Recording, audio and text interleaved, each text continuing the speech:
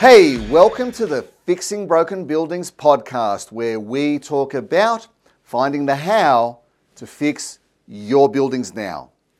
I'm your host, Dimitri Livas, and today I want to talk to you about concrete cancer.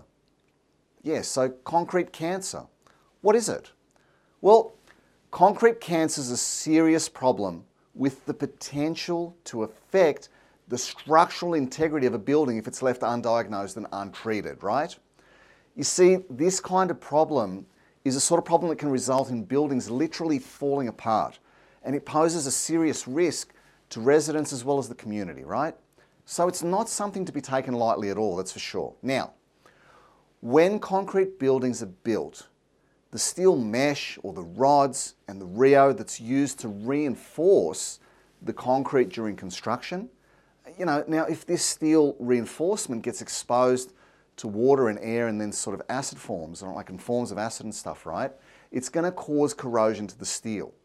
Now the concrete's porous, so this porous concrete then absorbs the acids and the water and the elements, and the steel begins to swell while it's rusting. And all this leads to cracks in the surrounding concrete. Now this is what's known as spalling. You see, spalling poses a serious risk to the structural integrity of the building because that rust can swell to 5 times the size of the original steel. Now as these cracks spread and they widen, it exposes that steel reinforcement more to the elements and it accelerates the process. So if this aggressive cycle isn't broken and remediation isn't sought out as soon as you can and as soon as the signs of the spalling are noticed, then the owners can end up with a repair bill that ends up in the millions or possibly even demolition of the entire property. Now, again, it's not something to be taken lightly, but if you live in a high-rise building, especially in an older style building, then it's a good idea to get familiar with the signs of concrete cancer and, the facts of, what it involves so that you're not, caught out if this happens in your building. Now, what causes concrete cancer, right? Concrete cancer is caused by pretty much anything that's going to expose that steel reinforcement that we talked about before, that's going to expose that to the elements. So some of the common causes are things like other building defects, right? If there's inadequate or, say, ineffective waterproofing, if there's substandard concrete that's used during construction, which is going to allow more cracking or, elements to get in, lack of adequate concrete covering the steel, some of the long-term effects that you get from weathering of buildings, so serious wear and tear. Buildings that are located nearer to the shore and the oceans, they're at higher risk because they've got longer exposure to the salty air, right? Things like unstable soil in the grounds or movement beneath the buildings and the foundation, which can lead to more cracks. And, you might be starting to wonder, say, what type of buildings are the ones that are most at risk as well? Well, older buildings that are constructed more than 10 years ago are probably most at risk, more than newer buildings, or new buildings that are constructed well, that is.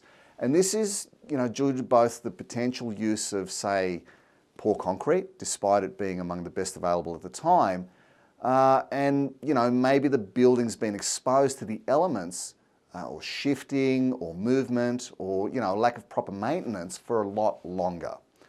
But the structure of the building can also play a part in it too. You see, buildings with flat concrete roofs are going to be sort of more inclined to experience leaks because the water takes longer to drain from the rooftop compared to, say, a pitched roof or an angled roof, for example, right?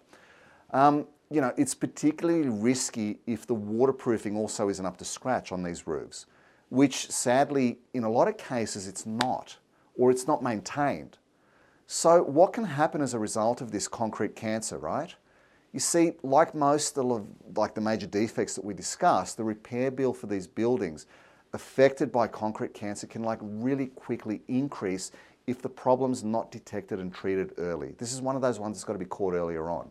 So if the problem's left to just fester to the point where the structural integrity of the building's compromised, then this can cause huge problems, right? Starting with things like chunks of concrete just coming loose and falling off the exterior. And sometimes even off the interior of the building. But sometimes it's heaps worse than this, right? With whole sections of buildings just giving way or the building itself being deemed beyond repair, and then you have this situation where you have to demolish the entire building. You see, concrete cancer can also lead to other expensive and dangerous defects in the building. Things where, nobody in their right mind wants to actually see. So you can't ignore these signs. You see, in strata buildings, the thing is, these owners' corporations can end up getting hit with huge repair bills while the value of their property just goes down, down, down. If the owner's corporation fails to act, residents and the broader community end up being at risk of harm when the building literally starts to fall apart. And there's this potential for liability on the behalf of the owner's corporation if they didn't act when they became aware of the problem in the first place. You see what I'm saying? So what are some of the examples of concrete cancer in Australia, right? You see, this is a problem that's experienced almost everywhere. But in 2015, some news platforms reported that a concrete cancer crisis in Sydney and on the Gold Coast was on the rise. You see, the Courier Mail reported an epidemic of concrete cancer in older buildings. And it was going on to say that this problem is going to bankrupt a lot of these high-rise unit owners, especially if it's not dealt with properly and in a timely manner, right? So this breaking article also highlighted sinister claims of body corporates that were attempting to hide the problem in their own buildings because they were so worried about the cost of the repairs and the drops in their property values that they put that above the safety of the building. Now, the problem really comes into the spotlight when buyers bought units in buildings that had extensive concrete cancer problems without being made aware of these issues prior to the sale. So they'd then be hit with these huge repair costs in their strata levies, right? And a lot of the times this was the first that they'd heard of the issue. Now, can you imagine this happening, right? Around the same time, contractors were being advised by the body corporates to stop work if what at first seemed like, say, like a minimal concrete cancer or a minimal repair turned out to be a much, much, much bigger problem under the surface. So some contractors even reported they were told to simply paint over the damage, like just to paint over the concrete cancer. And sadly, this is something that we see in the construction industry just all too often.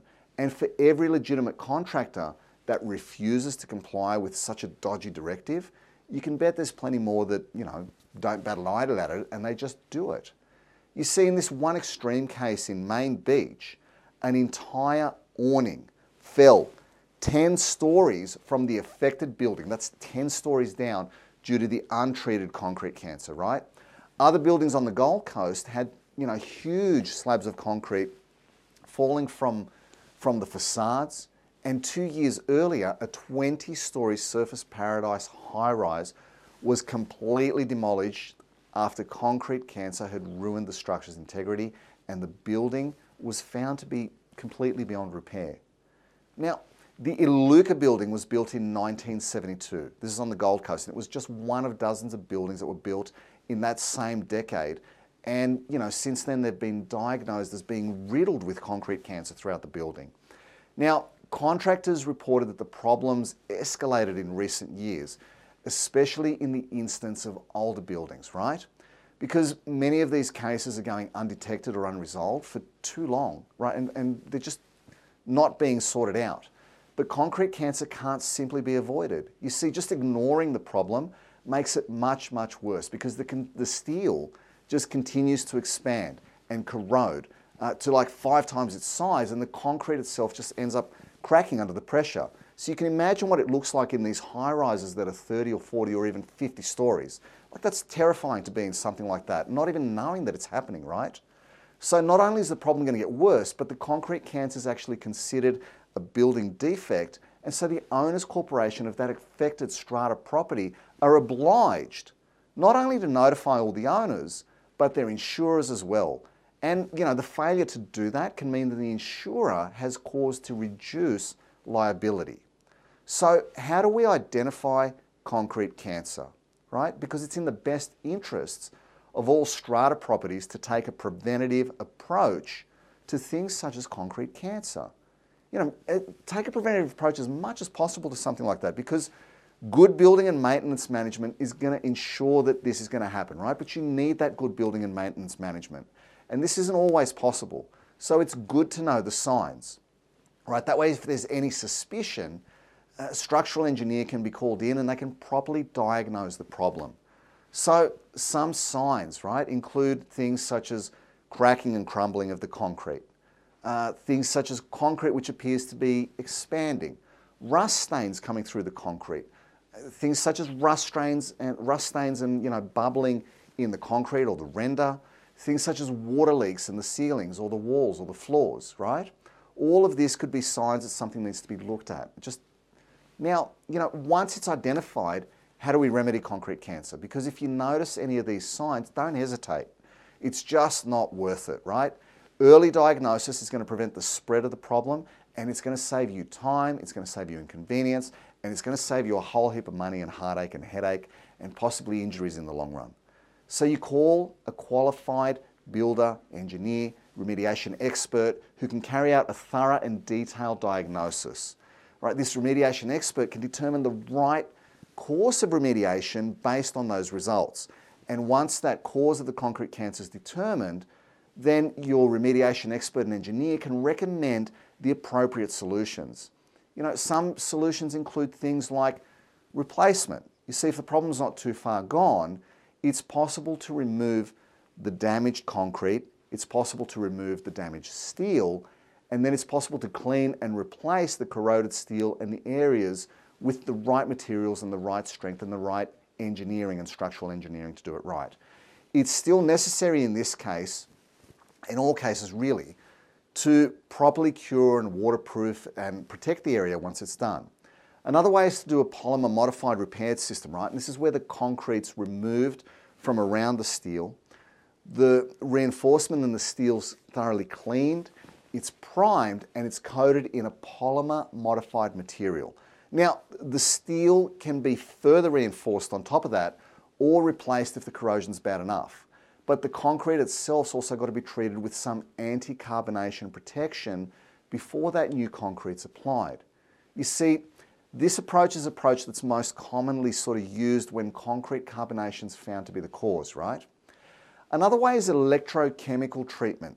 And this is recommended when the affected building is located near the ocean, right? And chloride contaminations occurred in this case. Now, this is an interesting approach, and it's going to involve cathodic protection. So this is where the cleaned and treated steel's then protected from any further corrosion by generating electrical energy from a chemical reaction. You see, this is really specialist stuff, which is often used to treat underwater steel, but it's a very effective method when it's done correctly. Now, some of the methods of prevention, right, because prevention's better than cure, right, is adequate waterproofing, and that's an absolute must in the prevention of concrete cancer. It's like, without it, you're really just asking for trouble, right? High quality waterproofing membranes and reputable contractors should be used to actually apply it. You see, especially in buildings that are at high risk of potentially getting concrete cancer in high risk areas, you don't want to let water leaks fester. You got to get onto these straight away, and if water is getting into the building, there's a chance that it might be traveling through, right, or in the concrete, which should never ever be ignored, because then that's getting to that steel. You see, same goes for cracks. You got to fix these immediately and make sure that the job's done properly. As soon as you spot a crack, deal with it. And at the very least, quick repairing of cracks means that water won't reach the steel reinforcement, right? So concrete maintenance, along with overall building maintenance, is one of the most important things that you can do in preventing major defects like concrete cancer to your strata building. And don't just think of maintenance as a reactive process. Maintenance is a preventative process. You see, proper building maintenance is both reactive and proactive. Regular inspection and sealing of concrete is going to go a long way in preventing concrete cancer. This is Dimitri Livas with another Fixing Broken Buildings podcast, always reminding you that creating healthy buildings is easy with the right teams. Take care.